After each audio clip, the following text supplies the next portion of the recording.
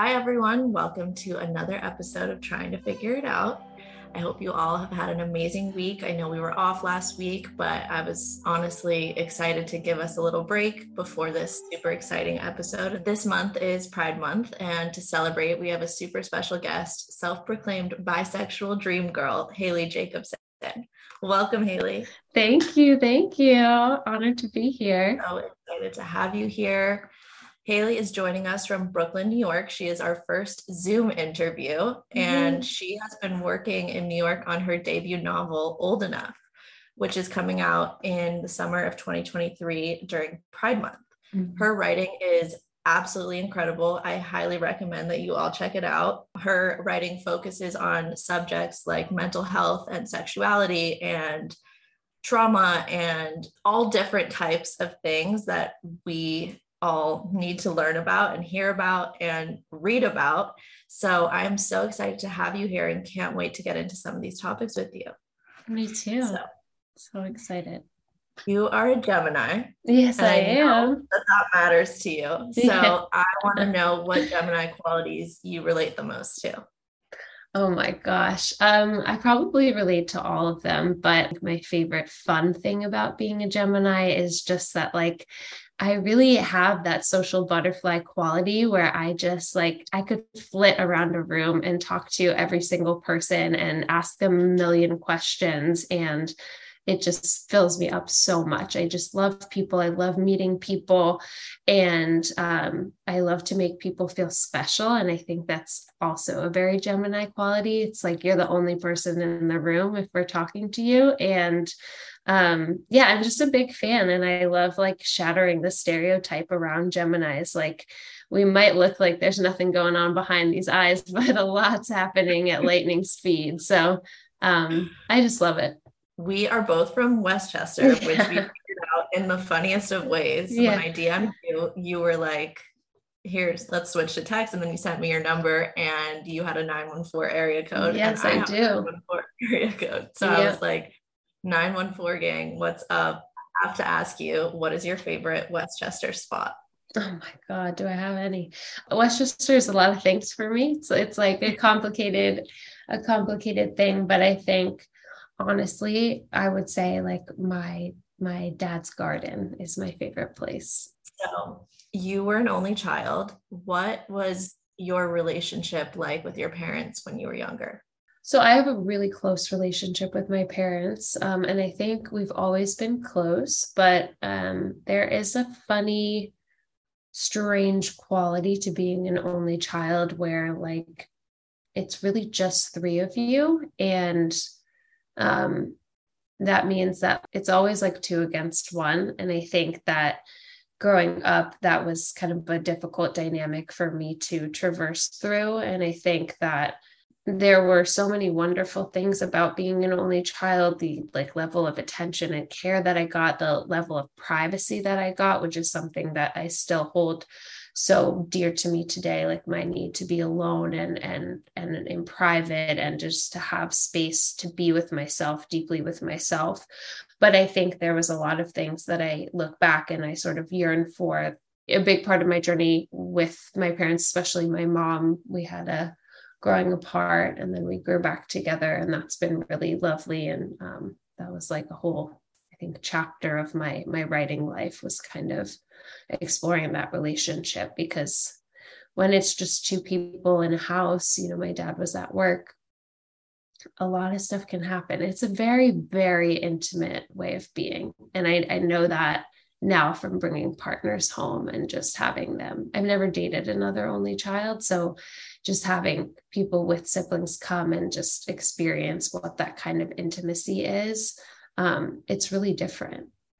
I'm sure. I mean, that's definitely for me a super interesting perspective to gain, because I have a sister and my parents were divorced. So we spent a lot of time apart as siblings, but we still had each other. So that intimacy level that you're expressing is definitely different than what I experienced, even if me and my sister were in a lot of different spaces at the different times. Right. Yeah. So to get into that, you talked about how your writing explored a chapter where you and your mom kind of had a falling out and then grew back together. So do you have a first memory of when you fell in love with writing?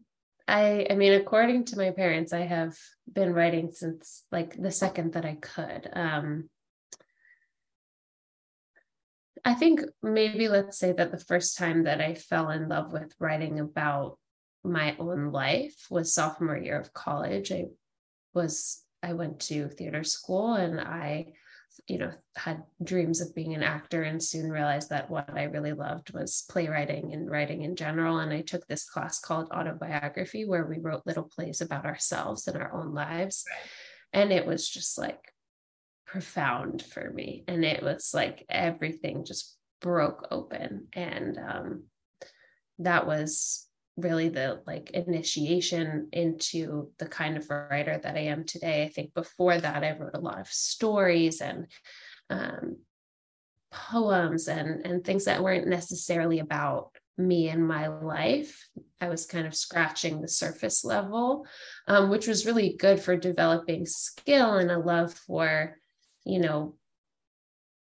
a certain style of writing, maybe like a pretty, like, flowy kind of musicality to my writing, but I didn't go deep. And once I did, that was it for me. There was no turning back. Your writing obviously touches so much on mental health and your sexuality and all of that. So in what ways has writing helped you get through difficult times in your life? Oh my gosh, I think everything. I don't think that I've ever processed anything without writing about it. Writing can unearth trauma out of the body. There's an entire major at Columbia, or there was, called narrative medicine, which is just founded upon like the science and belief that that trauma lives in the body, and when you write about it, you're writing it out of your body. And I just know that to be true. I always say to my students, like, what secrets is your body keeping from you? And there's been so many secrets that have been revealed to me. I figured out that I was a survivor by writing something, and it wasn't until someone else heard me read it that it clicked for me what I was writing. And I have so many experiences like that. And I think like on the opposite end, I can also just like really know how I'm doing mentally if my writing is a little bit all over the place. I really have noticed such a difference since being medicated and going to therapy about like the precision and the clarity of my writing and the ability to sort of anchor myself in times that I've been very sick. My writing was really just a whole bunch of nonsense to me. And I think that's really interesting as well. So I really know myself. I gauge myself through what I'm writing. Writing is almost like medicine and a doctor for you, because when you notice certain changes in your writing, you can like almost diagnose yourself with something that you might be experiencing. Totally. And then at the same time, you can cope through it without having to go to a doctor, and it can serve as your medicine, which I think is so special, and why like so many people who might have different writing skill levels or passions for it than you, a lot of people still do turn to journaling or just spending a few minutes a day writing out their thoughts. And that's such a huge form of therapy. I like notice that journaling is hard for me because it hurts and it makes me feel sad to really reflect on some of the ways that I even feel about myself. But it's so like, it's beautiful and scary and so many different emotions when you go back to your writing and remember how you felt 2 days before, a week before, or even a year before, and like how impactful it can be to see how you're changing or not changing and growing in so many ways. So with that, I wanted to ask you, what tips do you have for people who are more like me, who like, I'm not a writer and journaling can sometimes be hard for me. So what tips do you have for someone who is looking for motivation to journal, to process and help themselves with times in their life that are hard? Yeah. I think like the first thing that I would suggest, which is what I teach my students, is to kind of recognize how academia has like really fucked us in the head when it comes to writing. And I call it red pen syndrome, where we have so much PTSD around like our writing being, at the whim of someone else grading it. And I just imagine like red pen slashing through essays and all of that stuff that we go through in school. And I think that so much of like the mental block can be around the self-judgment and the desire to self-edit, and writing, when it's in its sort of purest form, is a thing of the body. And it's just like, I mean, I think of it as like it's flowing from your heart to either your voice, or your heart to your hand when you're typing or you're writing. And I think that like when we stop ourselves with these very like cerebral, heady notions of what writing should be, that's when we just have no passageway to get the things on the page that we really want to process. So I think number one, having a lot of grace for yourself and recognizing like, oh, like we're all fucked up. Like this is not going to be handed into a teacher. This is private. This is for me.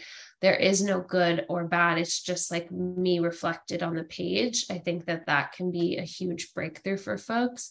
And then if you're just struggling with the writing process, I love writing prompts, and writing prompts are so easy to find, and they're such a great way in. And I really recommend setting a timer and playing music if you're a music person. And I also really think like if you do like 10 jumping jacks and then sit down to write, like you'd be so surprised what comes out, because again, it's a thing of the body. So when we get the body moving and the breath going and the blood pumping, sometimes that's when we can just release. And so that's another thing I love to recommend. That's so helpful for me too. I just got the 5-minute journal. I'm trying that out now, and I'm honestly really liking it. I like the concept of it, and I think that the prompts are super helpful. So for anyone listening who is looking for somewhere to start, I think that can also be a great place. For sure. Yeah. You've been open about managing your mental health. When was the first time that you noticed yourself struggling with anxiety or depression or just overall mental health issues? I'll start it by saying that I have both clinical depression and OCD. And I think OCD has been like this missing component that I was only diagnosed with 2 years ago. So now I look back, everything in retrospect, I look back through this lens of understanding OCD and how it's manifested in my brain and body. So it's sort of been like this missing link, but I think it really started at the end of my freshman year of college. I think finally being away from home, a lot of stuff was starting to come up for me. And also just my brain chemistry was changing. But I think what's unique to my story is that my mom has depression, and she's had depression my whole life. And she actually was diagnosed with depression when I was born, because she had severe postpartum depression. And so I grew up with a lot of language around depression, and I grew up with a lot of understanding that it was okay to have a mental illness, and that medication was okay, and that like it was not a stranger to me. I have seen my mother go through maybe 7 or 8 bouts of dark depression. And so when it hit me, kind of knew what was going on. But I didn't really want to tell mom, because I didn't want to like burden her with that. So it took me probably like 6 to 8 months to finally tell her. But as soon as I did, she found me an amazing therapist, and I saw that therapist for 8 years. And then eventually went on medication, which totally changed my life. And then finally, I figured out that the one missing element that I couldn't quite put my finger on is that I really have OCD. It's really a lot of it, a lot. So yeah, I guess that's my long-winded way of saying probably 1920. And then I feel like I've gone through maybe 3 depressive episodes and probably like 3 big OCD sort of mental breaks. But I'm so much better now. And I think that my OCD and my depression were really, really linked. And so now that I see that and I have the OCD under control, or rather I'm in recovery, I don't foresee myself falling into a depression anytime soon, but I also do not go off my meds and I never plan to. So that's a big part of it for me. First off, thank you for sharing. I mean, it's why I started this podcast, was to talk about stuff like this in such a free space. My own journey with my own mental health has not been a linear one at all either. I was diagnosed with anxiety very, very young. I have panic disorder, and I never was medicated for it until 2020. Yeah. And once I started taking medication, my whole life literally changed. I mean, I was able to do things that I never thought I'd feel comfortable doing or safe doing. Sleeping at night was different. Everything felt so different. But then in the last 8 months, have honestly been in a depressive episode. I am outside of it now at this point. I'm coming out of it. And it was just really interesting for me, because I think I believed that with my medication and all of that, that it didn't make sense or wasn't something that could happen. But I think it might have been something that I'd always been struggling with, but never spent time focusing on, because my anxiety was just so much more prevalent and obvious. And, it's been a journey the last 8 months. I am still trying to figure my brain out and what makes me feel good and what changes I have to make to my life to feel safe and happy and, able to get out of bed every day. Because for me, the way it manifests is just, some days it's just absolutely impossible to do anything. How would you say that your depressive episodes or states and just depression overall manifests for you? I mean, it's so interesting how you're speaking about, I always look at anxiety as it's sort of like this outside layer, and then sometimes there's some stuff underneath it. And my partner Carter is a therapist. They have anxiety as well. And so we talk about just sort of what's underneath that and what's going on. And I think it's so common that folks who have anxiety, which is kind of like an upper, right? It's a very adrenaline filled, heart beating fast, panic inducing kind of disorder. It's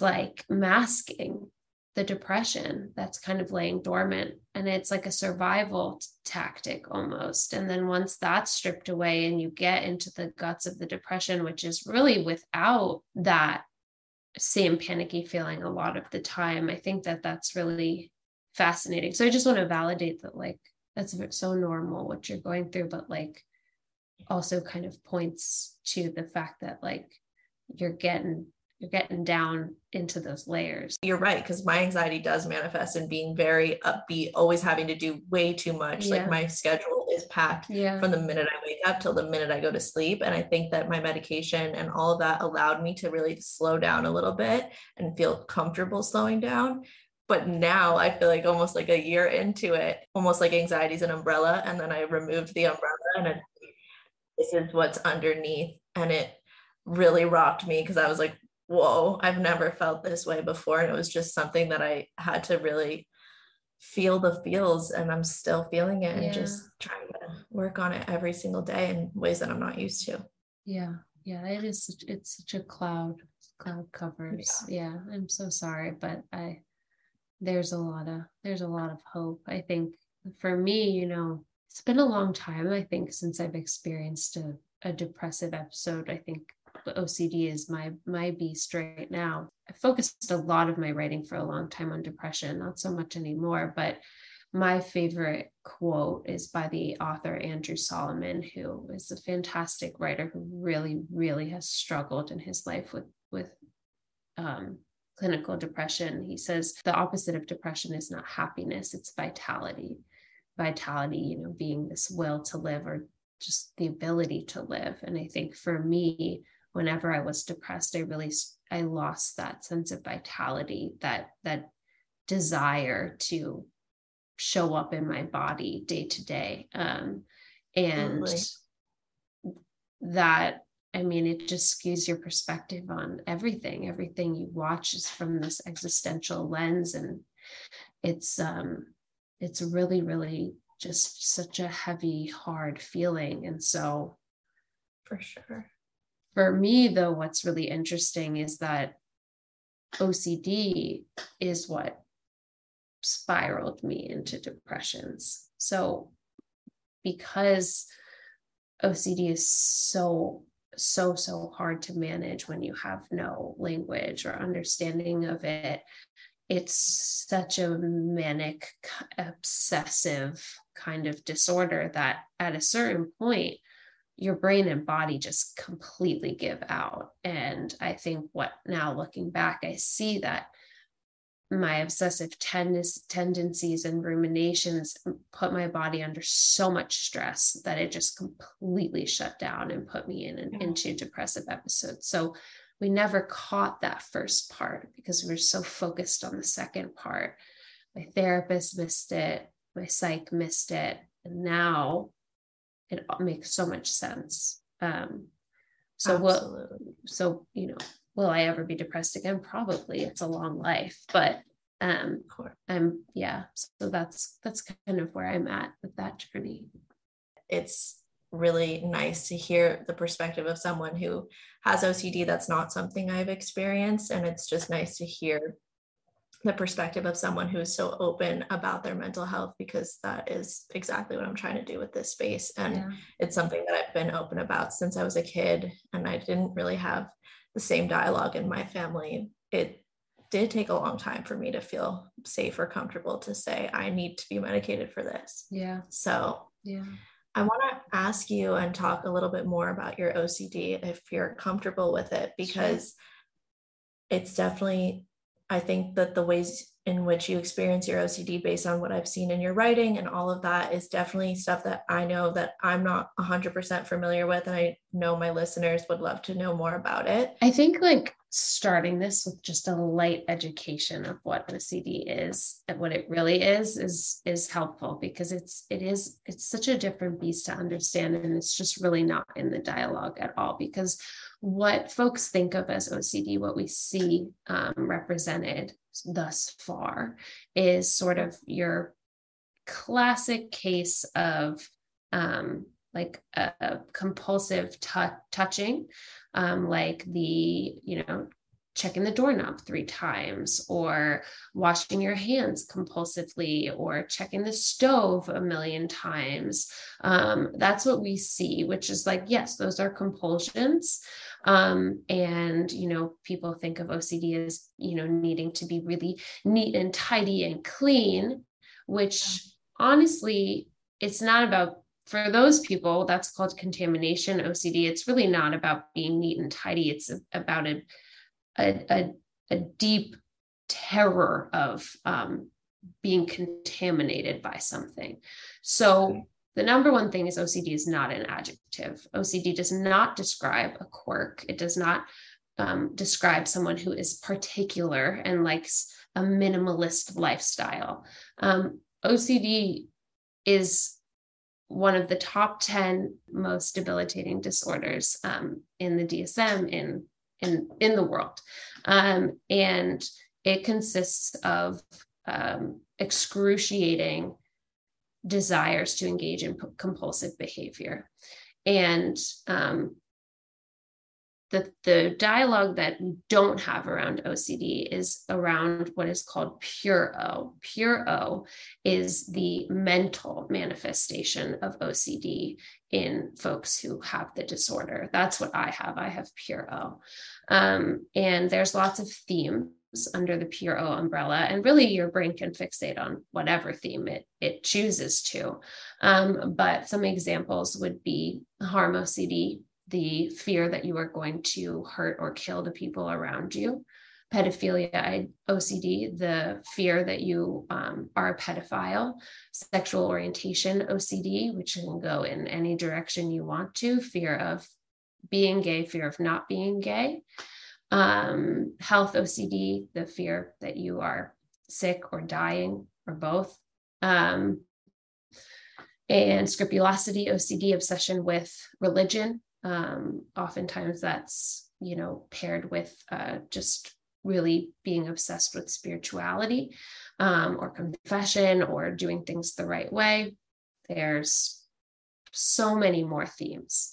I have struggled in the past with spirituality OCD. That was pretty devastating for me because I was unmedicated and not in therapy, and it led me into the deepest depression I've ever been in. So I was fixated on God and spirituality for almost a year of my life. And now I struggle with relationship OCD and sexual orientation OCD.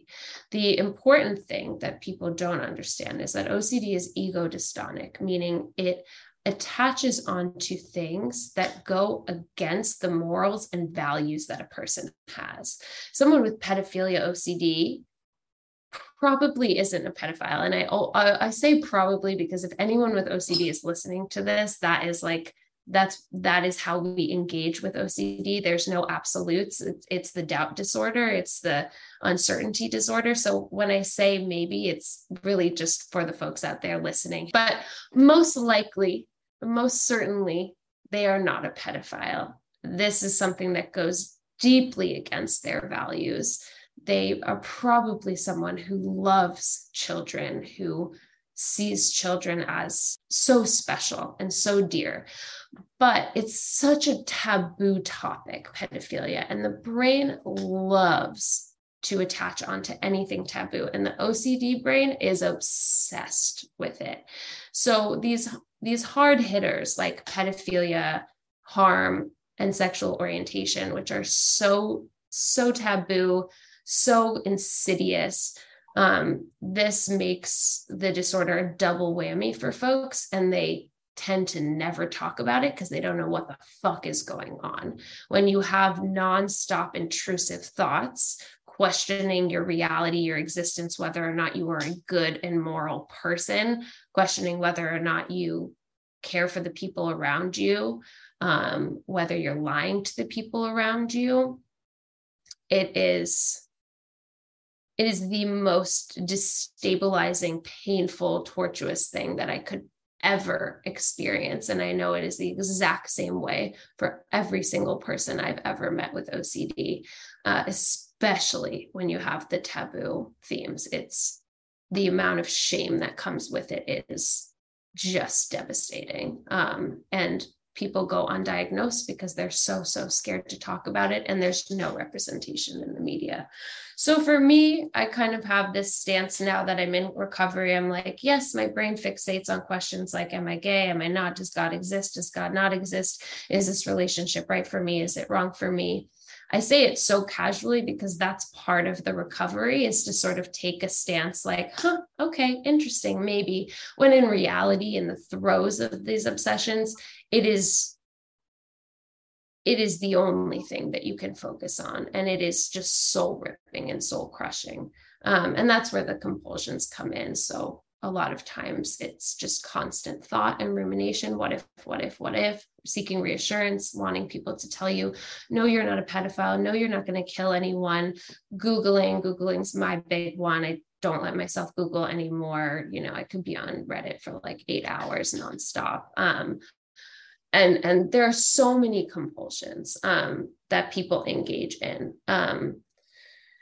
So that is my brief education on OCD, and we can go from there if you have more questions. Oh, I mean, thank you. That is like such an amazing and well-spoken and clear explanation of something that I know that so many people either know nothing about or know something that's not correct about, or only think it's one specific thing. So even I just learned so much in everything that you just shared, and I'm really grateful to have you here to share this stuff with everyone. And I'm sorry that you've had these really debilitating experiences. I can't imagine how that feels. And I'm so glad to hear that you're in recovery and in a better place. And I just hope you continue on this journey of creating a space for people to learn and relate and feel safe and validated. Because I think that's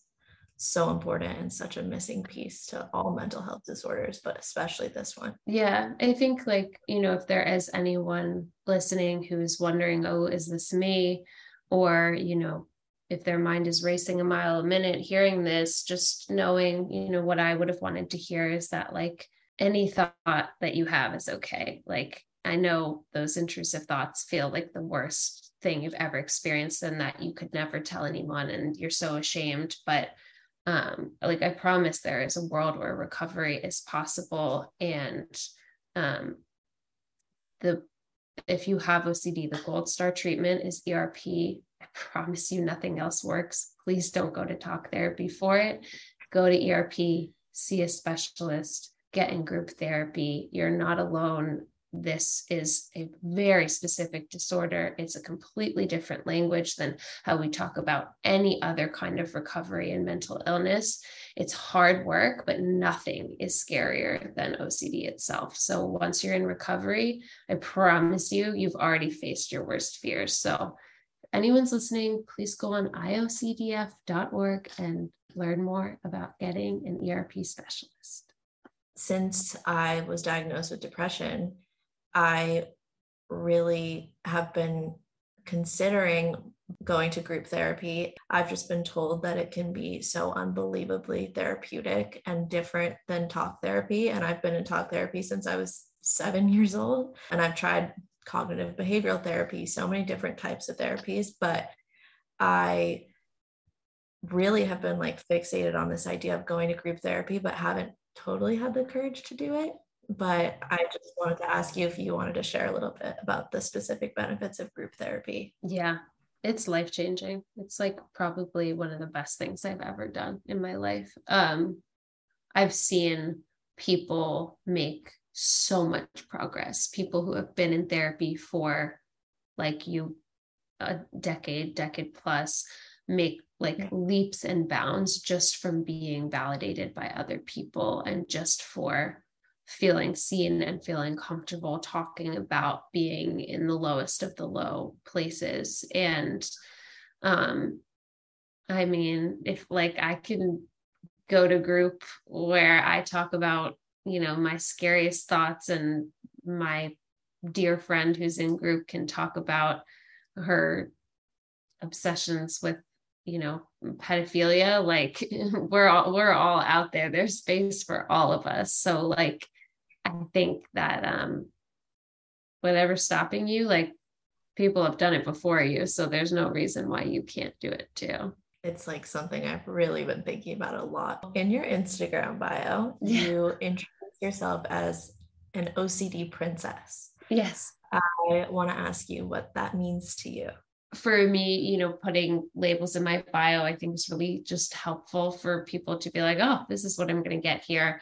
But I think OCD has so much shame attached to it, and has, you know, it's looked down upon, or people are confused by it, or people think it's weird. And I think if you like see this like the hot girl who's comfortable with herself and her body and living a beautiful and full life, who just names truthfully and proudly that she has OCD, and that, you know, she's OCD royalty, whatever I've decided to do there, I think it kind of like is a little trippy for people, and I think it pulls them in. And I think like I just want to own it. It's just my reality. When I came across your page and found you, I was like, wow, I need to, like, you see someone's bio, that's the first thing you see. So I can relate to that being like a way to just show people who you are and what they're going to expect on your page. Thank you guys so much for listening to part 1 of Trying to Figure It Out with Haley Jakobson. I know I said part 1, you guys are just going to have to wait till next week to hear the rest. This interview was so impactful for me and so special that we decided to break it into 2 episodes so that you guys could really soak in everything that we talked about. Can't wait for you guys to hear the rest next week.